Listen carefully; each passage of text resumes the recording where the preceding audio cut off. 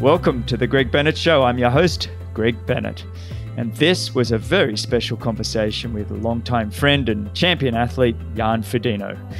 This special edition is going to be in two parts. In part one of the episode, Jan discusses what it was like to be back racing after such a long period away. And he describes the difficulty of firstly getting to the USA and then the sheer joy of just getting back on the start line and testing himself. And Jan steps through the Challenge Miami race and what it felt like to cross the line victorious and all the pressure that went with it. Now, a quick little bit of housekeeping before we go on. I just want to say a special thank you for listening and sharing. And also thank you for all those that are supporting my Patreon page. It really is incredibly helpful. And finally, I encourage you to support the show's sponsors. They're great products and just wonderful supporters of the show. So thank you to Athletic Greens, to Hyperice, and to Form Swim Goggles. I hope you enjoy part one of this two-part series with triathlon legend and just all-around top bloke, Jan FRODENO. Now remember, success comes to those who endure just one moment longer.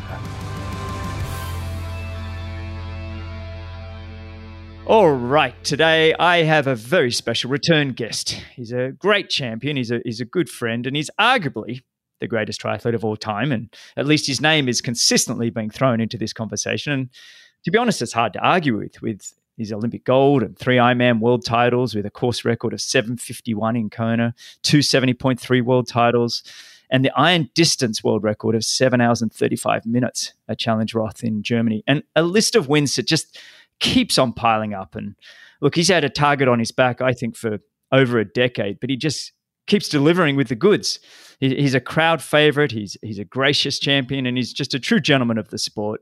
And we had an entertaining and insightful conversation way back on episode 27 that I highly recommend if you haven't already listened to that one. But for now, welcome and thanks for joining me once again on the Greg Bennett Show, Jan FRODENO. How are you, mate? Good, and you? I'm doing fantastic. Where are you now? You back in Girona? Yeah, I'm back in Girona. I'm just sitting in our spare yoga room watching a sunset, and I've just cracked open a beer, quite frankly. I love that. For listeners, I just sent Jan a photo of me piling up my water bottles saying, I'm ready when you are for this recording. And Jan just sent me back a picture of a beautiful Mediterranean IPA beer that I think this is going to be a fun episode, mate. The longer we go, the better it'll be. Did you have to quarantine back in Girona, or what was it like going back?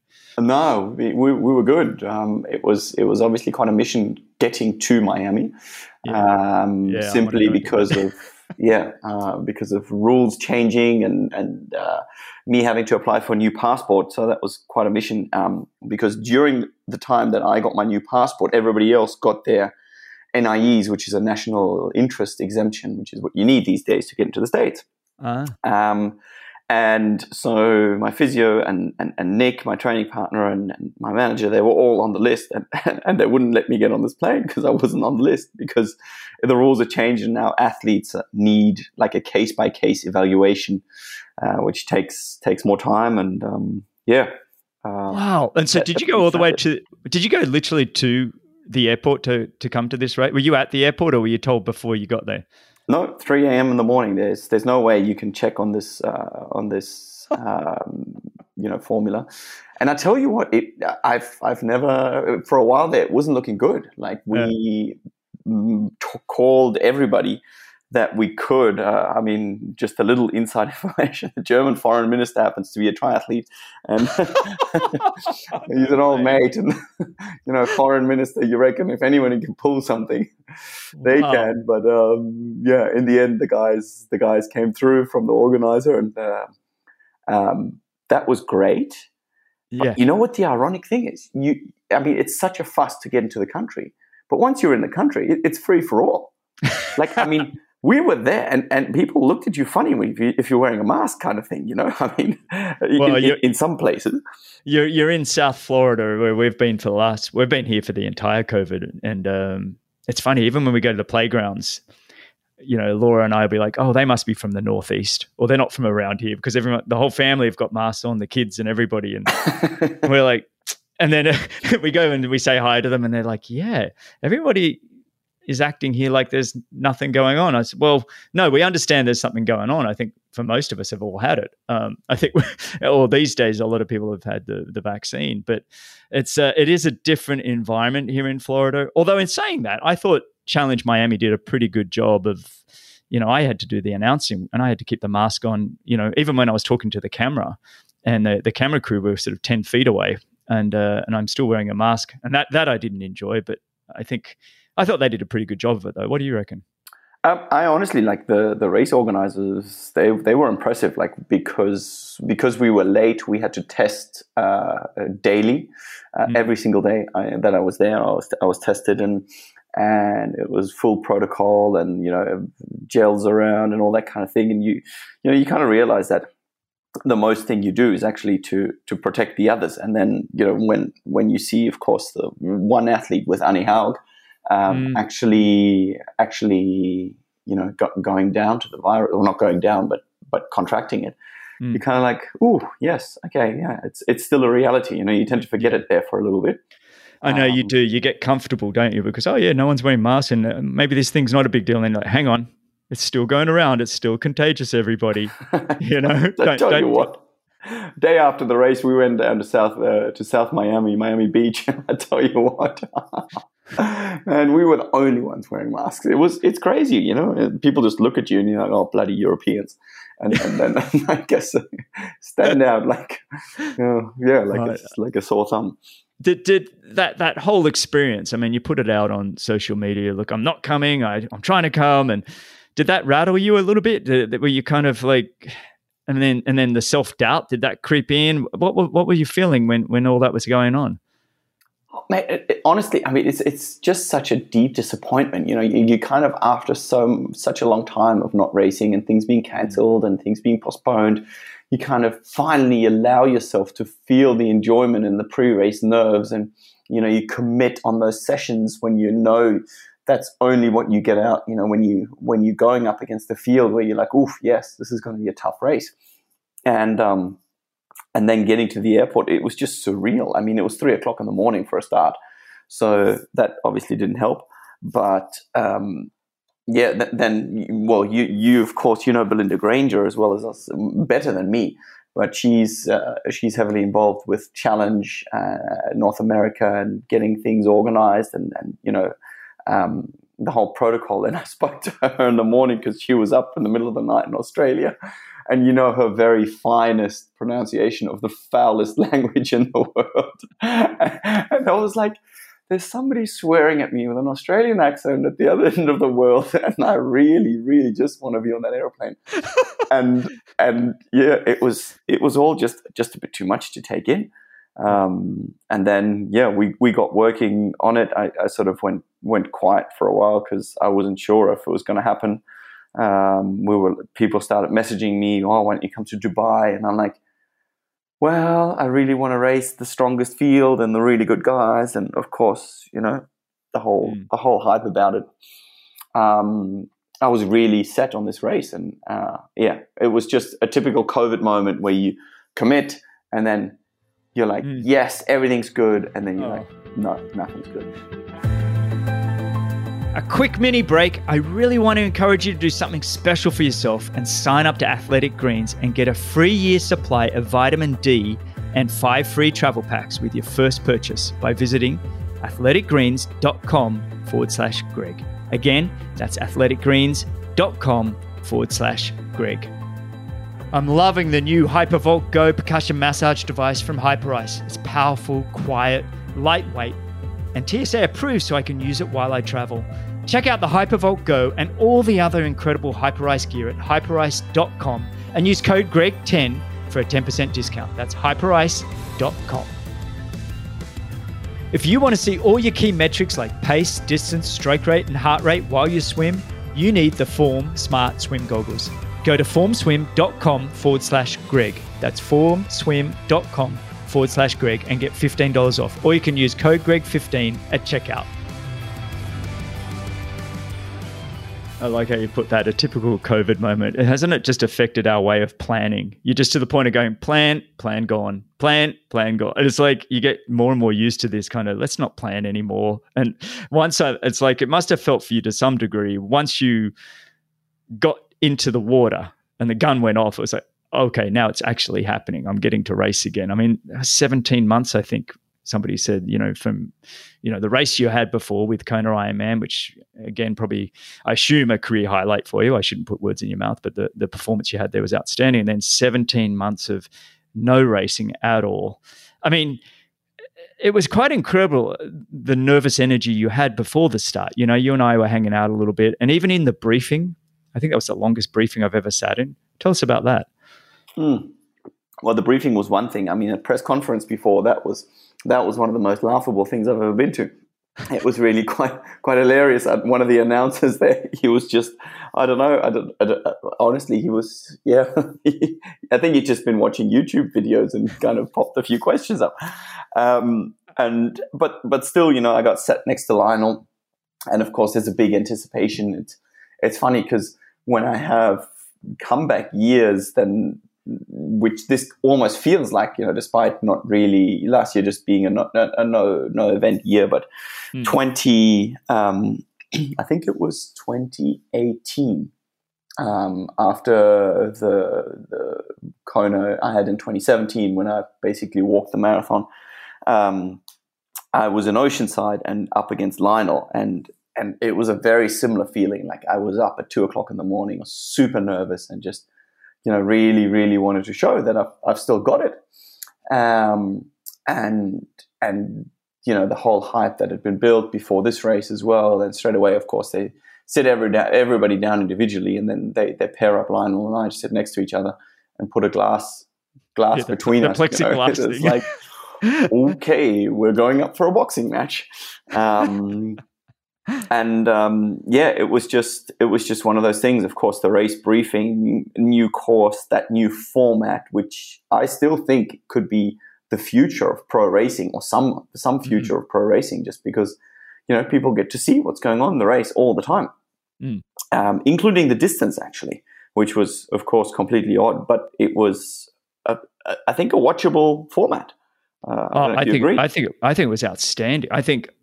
I think doing the formats in a closed circuit environment, you don't have to worry about closing streets and city approvals and all of that kind of stuff that putting on a race is just, it's really difficult for race directors. But this one, having these incredible locations, these speedways that have the ponds in the middle of them. That looks, do they all? Or do I don't know if they all do. Maybe they do in terms of somebody can probably answer that. I'm assuming they might, just because that's where they might get the water if there's fire, or I don't know. Maybe they have big accidents on the racetracks. Maybe they need the water there for some reason. I don't know. That's a very good question. But I was quite impressed, to have a little turquoise pond that's 1 kilometer in length, or whatever. No, it would have been 600 meters in length or something like that, with turquoise water, middle of a raceway, in the middle of nowhere. I'm like, this is pretty cool. Yeah, and I agree with you. I think the race distance, it was kind of like a long Olympic distance or a short half Ironman. What would you call it? It was kind of in that under 3 hours. You could still go all out, but you probably needed to take a gel or two. Was that kind of how it was for you? Yeah, pretty much. I mean, it's it's long enough to make it interesting, especially on the bike, and because of the way the circuit was and the wind hit the circuit, it definitely was something that made it interesting. That really caused up changes, and that's kind of what you want. But it doesn't draw it out to the point of an Ironman, when the spectating really is, going from coffee shop to coffee shop to then switch back on to watch the race and just, bridging the time. There's always something happening, and that's why I thought it could actually be something really interesting. Yeah. I thought it was a fantastic race to watch. For people that didn't get to watch it, Jan's performance, your performance there, mate, was really pretty incredible. I mean, did you surprise yourself? Let me just run it down. So you had the third fastest swim, you had the third fastest bike, and you had the third fastest run. And you ended up winning by considerably, I think over 2 minutes, 2.5 minutes or something. I mean, were you kind of surprised with that performance, or did you know that you had that in you, even though you hadn't raced for so long? No, of course not. I mean, that's the whole beauty of going out and racing and testing yourself. You do all these sessions, and it was pretty short notice for me. Like that, I decided it was only about 6 weeks out that I had decided and committed to this race, and therefore committed to the season after a whole year. Last year, a couple of bad crashes, being out for quite a while and rehabbing for quite a while too. It's just, how it is. Some days you feel good and others you don't. So when you come out and you just feel fantastic, that's, all you can hope for. Mate, it was impressive. Look, let's have a real step through, just quickly look at that race, because I know I've got so many other things I want to speak to you about, but it has been so long between races. So it is fun to just recap a little bit. When we look at the swim, you were number one. You walk down the ramp, and they say everybody into the water. And I heard them yelling at you guys, "Go to the other side, go to the far side." You completely disobeyed them and went to the middle of the start line, and everybody else went to the far side. Had you had a game plan with your training partner Nick Castellan, who's just a phenomenal guy, but also a phenomenal swimmer, and you guys kind of swam together? Had you guys talked about that, or it just happened that you guys would kind of separate and then come together a little bit later? To be honest, I didn't even make it to the middle. I just stuck left. I was the guy on the far left. Is that what it was? That little boy? I didn't know if there were people it looked like to the left of you, but yeah. Yeah, no. I made sure that all those guys went over to the other side. Like, sort of bossing them around a little bit. Sure. Trying to throw a bit of weight into the ring. It's like, hey, you move over there. And when they're young guys, that still works. Yeah. And really, the thing is just it's old ITU logic. That's what you learn in ITU racing. You refer to which side you breathe. You prefer breathing, which to me is to the right. That means I can keep the field. That's exactly what I used to do. I love that. Yeah, you keep an eye on the field, and then the other thing is, you got to look for the shortest line. And the shortest line was just from the left. It just looked straight out to the first buoy, which is only 150 meters away. I would have said probably 2 minutes or less than 2 minutes of swimming.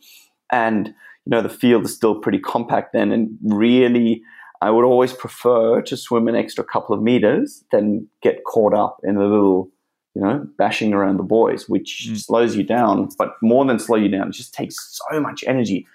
And there was really no tactic. And in terms of that, Nick and I had discussed what we thought is the best thing. But I didn't even realize that Nick and I were swimming side by side, or I was on his feet until the very last turnaround. Well, what was? Oh, not even till the last turnaround you realized that you were on his feet. Because I'd made a total rookie mistake. I hadn't memorized any of the numbers. I hadn't memorized any of the colors. I sort of assumed that it was Ben Canute, but then somebody had put this earworm into my head that they're two NCAA swimmers, and we're like, oh, geez, okay, oof, feels kind of fast. Doesn't feel that fast. Doesn't feel NCAA kind of fast, but There's always somebody saying that have you seen this next junior? Oh, there's always somebody planting a seed. Totally. Like, really? Oh, come on. I remember, there's a little side story. I remember doing St. Anthony's once, and the Florida race here, and they used to have a $1,000 bonus for the fastest run. Anyway, I was going for the win of the race, but I remember being in the run and going, I was racing for second. I don't know, Matt Reed had already gone off the front. Anyway, I remember thinking, I am going to sprint this run just to make sure this kid, who I knew had been saving up in the swim and the bike just to collect his $1,000, and he was like a sub 4 minute miler or whatever. Anyway, I beat him by 3 seconds and got the $1,000 because I was like, screw you, this is a triathlon. It's funny what my terrain, and you will not come and piss on my doorstep. Yeah, it's amazing what we can use to fuel us up, right? I mean, it's kind of like, so that was my little thing there. Did you know also, I watched the start of that race that you guys were in, and I was really surprised Lionel Sanders started 3 deep on the right-hand side. He wasn't on the start line. I was amazed at that. And maybe I shouldn't be giving him advice, but I'm like, dude, you always start at the front. I don't know whoever's told him to start 3 deep. What do you Especially not because he was seeded. That's what I mean. But maybe he's also just being smart in the sense of not being overrun, It's kind of, he knows that the pace was on, and I think he was pretty happy with the swim. Actually, his tactic may have worked for him. Yeah, he was happy with the swim. Yeah, yeah, but that's just the thing. I think we just come from a different idea and a different background. That's the thing. ITU racing mentally is so different to Ironman racing, and it really is the best school. It's a bit like coming from the track to run marathon. I feel like, in terms of technique and all these kind of pacing and all that kind of thing, just hardens you up, and perhaps that's something or an advantage that the ITU generation brings to long course racing in the overall complexity of it.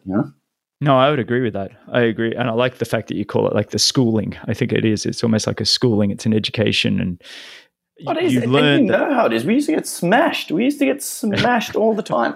And that's the thing. Like the last time I swam that kind of course, similar, was Madrid. And it wasn't a right-hand turn. It was a left-hand turn. But it was a similar distance. And you used to get beat up like six love, Yeah, and you knew it, and you couldn't sleep because you knew you were going to get smashed. But what's funny though, when I think about when I was in my 20s, I get excited talking about the smashing. It was like I was always amped, and then when I got to my late 30s and early 40s, I remember I was like, oh yeah, I'll try and go to the Olympics in 2012, and I think I was about your age now, 38, 39, and I remember going to the one in Austria. What's the name of it? Kitzbühel. And I didn't want anybody to touch me. I'd become this like, don't touch me kind of athlete. Whereas I think in my 20s, I was completely, maybe it was more testosterone. I don't know what it was, but as I got older, I'm like, I really don't want to be touched. I mean, you don't, as a phenomenal swimmer like yourself, you're really not having to deal with terribly much when you come to those turns. So, I mean, compared to the rest of us. Yeah, but it's a thing. Like for me, swimming has always been connected to a lot of effort. Like people always say, "Oh, yeah, that looked easy," and I'm like, "Dude, you have no idea. You have no idea how much work goes into this." Like one of the things that I'm doing at the moment is going through a lot of my old data, simply because I have a new partner, software partner, and what they do is they analyze data, right? And I've given them access to my Training Peaks account. And they've downloaded like 10 years worth of data. And it's really phenomenal to see what happens over all that time and how much work goes into, the 20 minutes or the 40 minutes or the whatever you see on the final race day, There's just so much there. And it's such a fine line between sessions that work out and sessions that don't work out. It's, have you got anything that comes top of mind on that data? Because I know a lot of listeners love all the data. And is there anything that stands out to you that go, look, 10 years ago, but now I'm, this is how I was, and now I'm this kind of an athlete, or a certain workout that you kind of think made a bigger impact, or certain workouts over a period of time? I don't know. I mean, definitely changing my swimming to the Australian swim school with, JR from Noosa, John Rogers, legendary swim coach from Noosa in his 80s, takes no BS at all, and calls a spade, which is refreshing. Once you get to a certain level in sport, you need people around you who call a spade, and that definitely has helped. His sessions, and many people obviously say they're more swimming catered, but he has a few open water guys, and it's just believing in it. He's the kind of guy you walk on pool deck and he will tell you how you're going to go before you know how you're going to go, just from his experience, and really having had that over a few years has given me a lot more enjoyment in swimming and actually enjoying the sessions he does. But they're standard sessions in terms of 8 by 400 meters on short rest, in terms of keeping your best average. That kind of stuff is, it's just bread and butter. And really, you realize that there's just no magic to it. You just got to show up. It's just hard work and consistent hard work, and it's very uncomfortable. One side thing with JR, I love the guy because he is that old school. I don't know how old he is now, but he's 82. Like you said, 82, is he? But every time I would come into swimming, and I didn't swim under JR much, but I know you were doing a lot with him. He'd always grab my arm and say, "Greg, should have seen what Jan did this morning. I'm like, every single day I had to hear about what workout. He loves you. And I mean, it was always great. I was always happy to listen to it, but it was like, and then you'd be off doing a race. How do you think Jan's going to go? I think you're really one of his favorites. So thinking of you, JR, if you're listening, mate. But let's move on to the bike, because in Miami, you went full throttle. You took that bike and really, you didn't look back. What was it like? What was that feeling of moving to the front of the race on the bike so early and taking command? Was that part of the whole race plan? To be honest, it was one of those things where the bike was the one thing that I know that my numbers don't quite match up yet. And I know, guys like Lionel who've been in training camp after training camp after training camp. It feels like they're just always on form and always going. And obviously, because he's so vocal about his training too, you kind of realize that his numbers are just always on. And I knew that my numbers weren't quite there yet, but at the same time, I was going on a solid curve and things were coming. But really, it was honestly just the race plan that Dan had given me, my coach Dan, and then throwing it out the window after about a lap and just being like, you know what, screw this. I'm just going to go. I just want to race. I just want to have a good time. There's 17 laps for everybody when Jan says a lap. So he threw it out basically at the start of the bike. and you know what? It was just, it was like into the wind. I was obviously trying to work harder and trying to, maximize the power output. And I honestly didn't realize that the group had dropped because I think Timothy O'Donnell, he also rode a white bike as well as Starkey. And I just saw the white bike that one time that I looked back in the hairpin, and I thought it was still T.O. sitting on my wheel. But then next thing, Starkey comes around the corner, abuses me, and he's like, wow, that's probably not Why did he abuse you? What happened? Because I was taking the inside line on a hairpin turn. I'm like, what you were allowed to do. Obviously. But I was happy for him to come around, and when he came around, the power just went right up, and so did the speed, which I was happy for because I figured it would give me more time until whoever is coming from the back would come. And honestly, it was just one of those moments where you just like, let's race, let's go hard. It's only going to be about 3 hours of a race. I'd sort of estimated 250, ended up being a little bit less than that, but it was really just a moment of thriving at the idea of racing. Yeah. Who are you thinking about on the bike when you're on there? Are you thinking about others, or are you really focused on the data? I mean, you talk about Starkey coming around, and it was nice to have him sort of move to the front for a bit. But are you thinking about anybody chasing from behind in particular? Well, I expected Marcus Ditlev to come around just because he seemed to be riding well, or seems to be riding well. But I did also expect more guys to come around. I did expect sort of the Sanders and co to come around and pull that deficit up from the swim, just simply because I knew that my swim was up there, but my riding wasn't quite up there, and my run is up there again. So I kind of was just basically leaving a little bit in the tank to be sure to be able to react.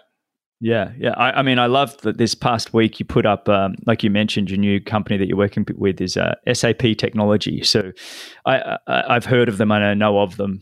So that's a big deal that you're with those guys. But I love some of the stuff that you put up this past week on your Instagram stories, and it had the map of the course, and it showed basically it was green when you were down on your what they call your FTP, functional threshold power, for people that doesn't know.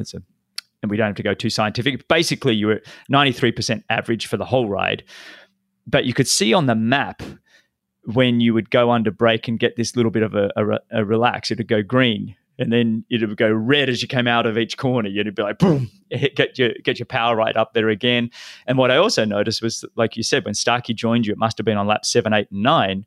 All of a sudden, you were at 97% of your total threshold power.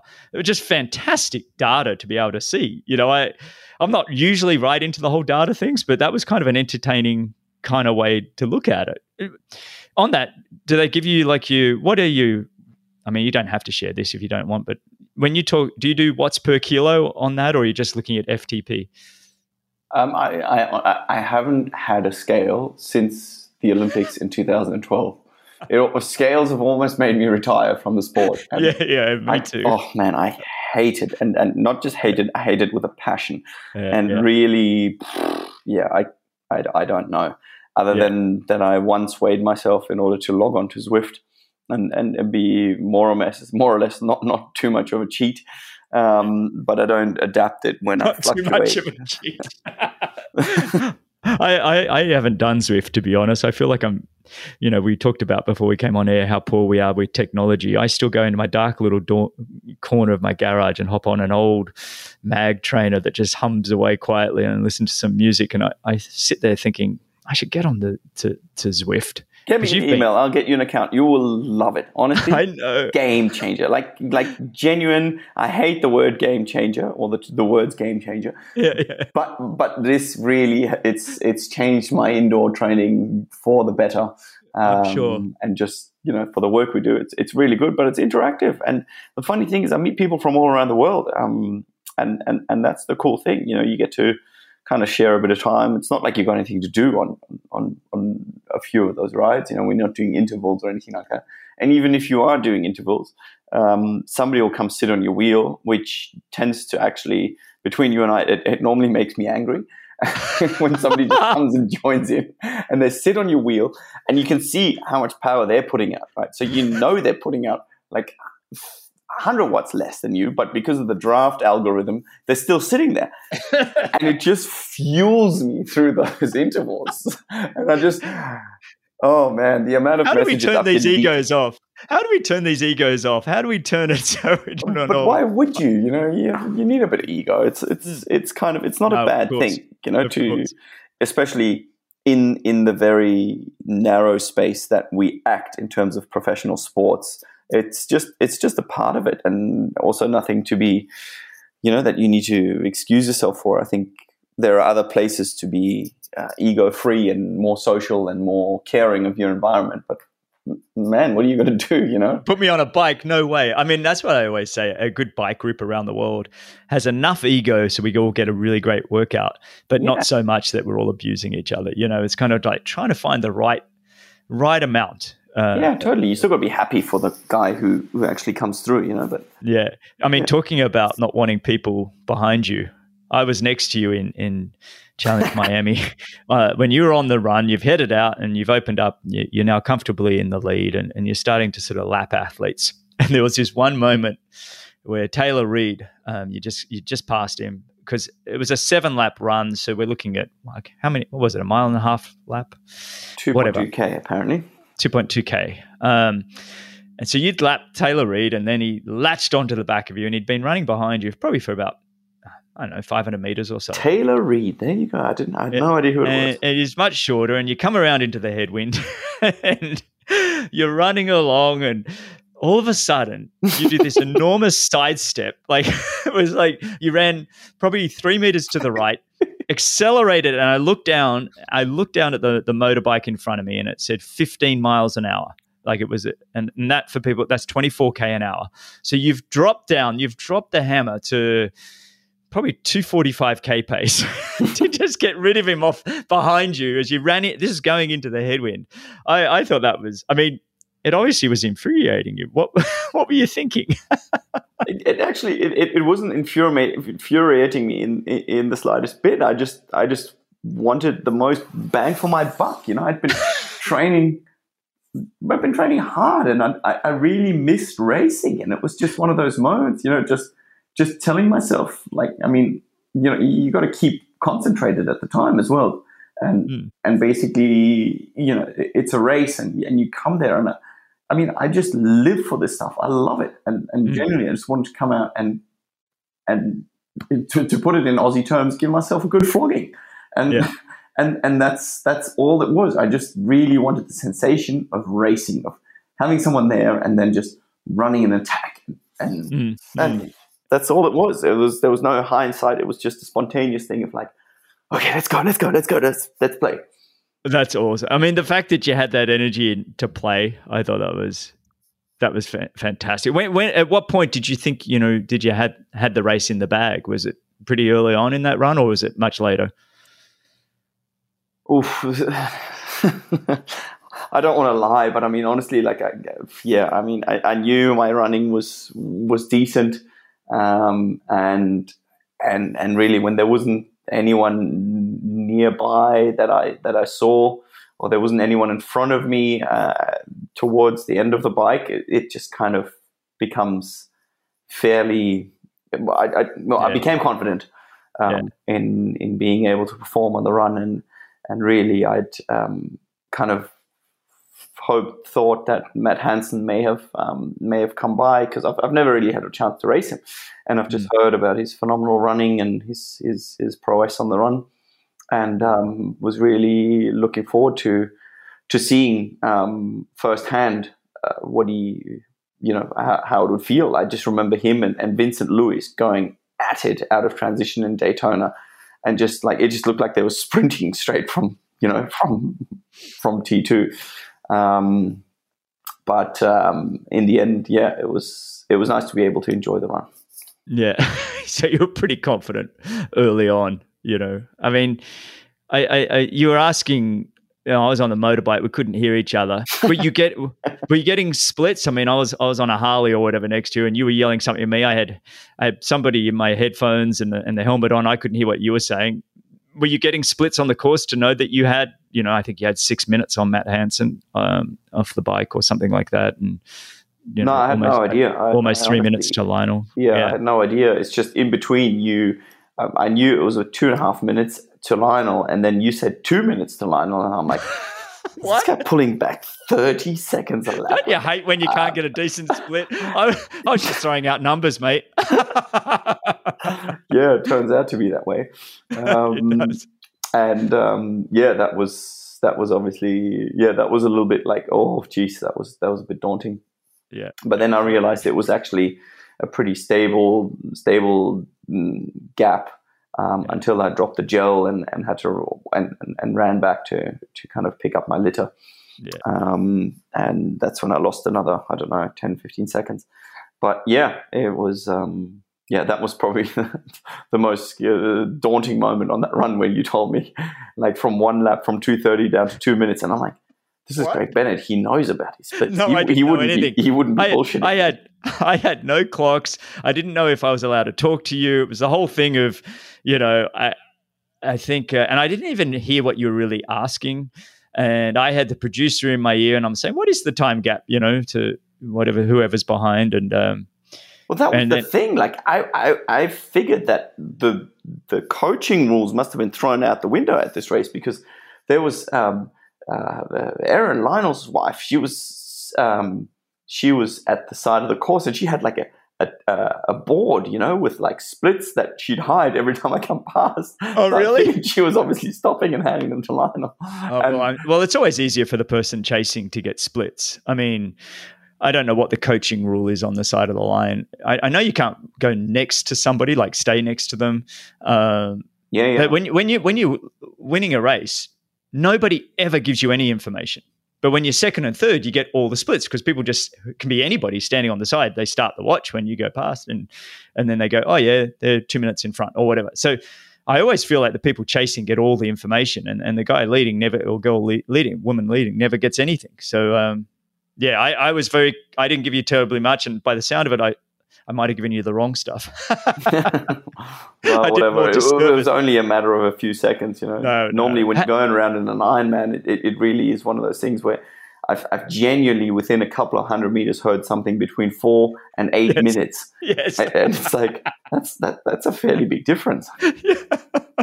Don't you hate that? Get it right, people. Now tell me, mate, how did it feel, to just cross that line, with the win?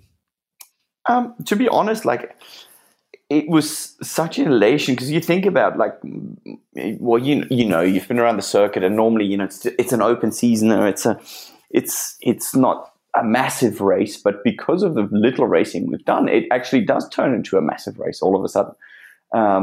And it was such an elation after a long time, because these days I've got a team around me, I've got my family around me, and all these people watching, and of course the pressure builds up, and it really is a great feeling to, you know, to bring it home for the team, because they put a lot of effort into it and do so regardless of the times, and, you know, things go on, but it's obviously not easy for the team as well in these times, and to bring it home with them and for them was really, really a cool feeling, you know, just one of those happy days. Was there a little bit of relief, like with that pressure? Was it kind of a relief to have the performance you were after? Yeah, absolutely. I mean, you don't wake up at 3 o'clock in the morning for a 3 p.m. race for nothing. You know, there's definitely some stress building up there, and it was definitely, you know, after the whole trip and everything. I mean, Jesus, you know, my wife Emma. I mean, I could have quarantined for another week at home if I hadn't come home with the goods. I could have just booked into a hotel somewhere else before I could come home. And yeah, all the shit I've had to put up with, you go spend another week somewhere else. Exactly. I love it. I love it. I mean, well, I love that you brought up. I think one of the if I want to say one of the good things about COVID, which is, I guess we should recognize some of the good, but having fewer races mean we are getting these incredible fields where people are desperate to race and they're desperate to show their fitness and their performance. And, you know, I almost feel like when we look back 2 years ago, the fields, we had to wait just for Kona, or we had to wait just for the Olympic Games, because otherwise we never got the best or turning up. Whereas I feel like with fewer races, we're starting to see some really great racing. Do you think much the same? Yeah, totally would agree with you that it does make it interesting. You know, it's kind of, I had half an eye on Texas for about 5 minutes until it got cancelled. And really you can just see the options are few and far between. And even now, you know, we don't know what racing is going to be going on. More and more races getting postponed, cancelled, all these kind of things. And I think people are realizing that the opportunities may become few and far between. And for the quality of racing, that's definitely a good thing. You know, think about, again, coming back to ITU days, you used to have 6, 7, 8 chances, but you really had to commit to those in terms of the tier 1 races, and you had to commit to those, and you had to be there, and you knew that it was going to be a 20% field. Back in the day when they awarded, I think, was it 2% extra per top 20 athlete or something like that? Yeah, I never knew how they did that math. Yeah, I don't know. It was weird. But anyways, there were a lot of top-ranked athletes there at every race, and that is definitely a good thing in terms of the quality of racing and the quality of fields. Although it, of course, makes it tough for up-and-coming pros, but I also do believe that that's good for them, because you just get a reality check straight away. Of course. And look, I think when we, you know, were growing up in the late 80s, early 90s, and you were, every time you went to do a race, especially in the mid 90s, everybody was there every single time. You got to step up, and you knew where the mark was every single time you got to race. And it's not a bad thing. It did mean that a lot of us had to have part-time jobs and everything else, because I wasn't beating the Greg Welsh and Brad Bevins of the world, or Simon Lessing, or whoever it was at the time. They were just better, but you got to race them. And that's, man, never shy away from racing the best if every opportunity. I'd rather work at Sizzler, you know, which was a little chain of restaurants around the world, but, you know, I'd rather work there 20 hours a week and get to race the best in the world more often than not work and get paid random checks and just kind of go, well, that's not what that's about.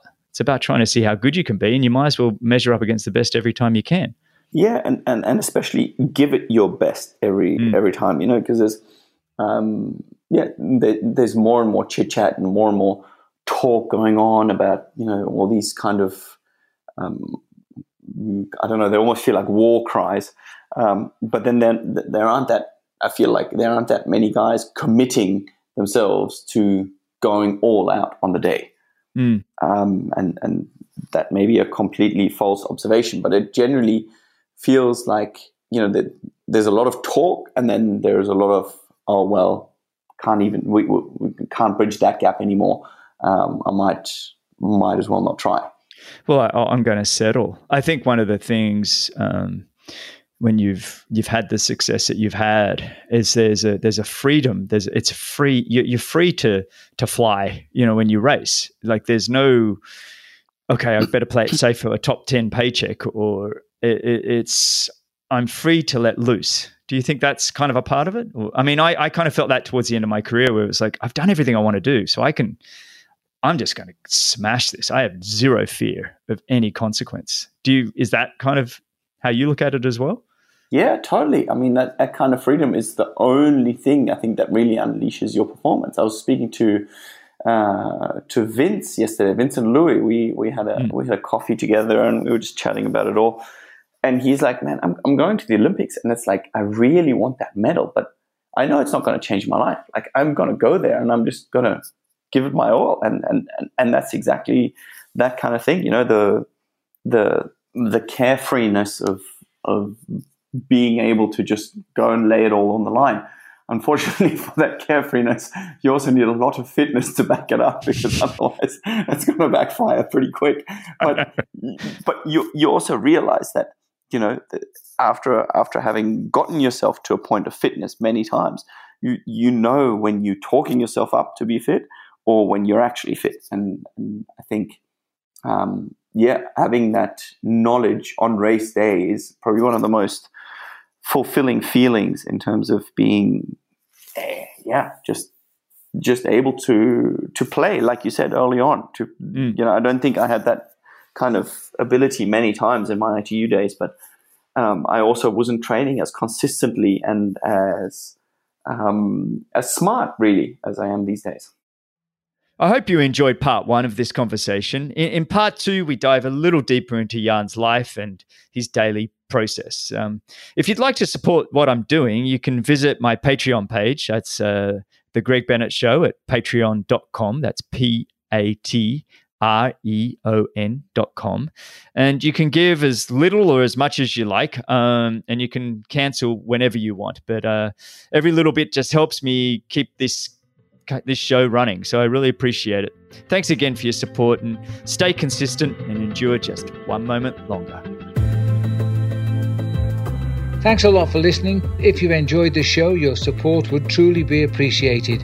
You can visit the Patreon page, or you can subscribe with your podcast app of choice. Don't miss the next episode, so subscribe and be notified. For show notes, if you want to know more, please visit bennettendurance.com. I'm Phil Liggett, and on behalf of Greg Bennett, here's to the next time, and I hope you will join Greg again very soon.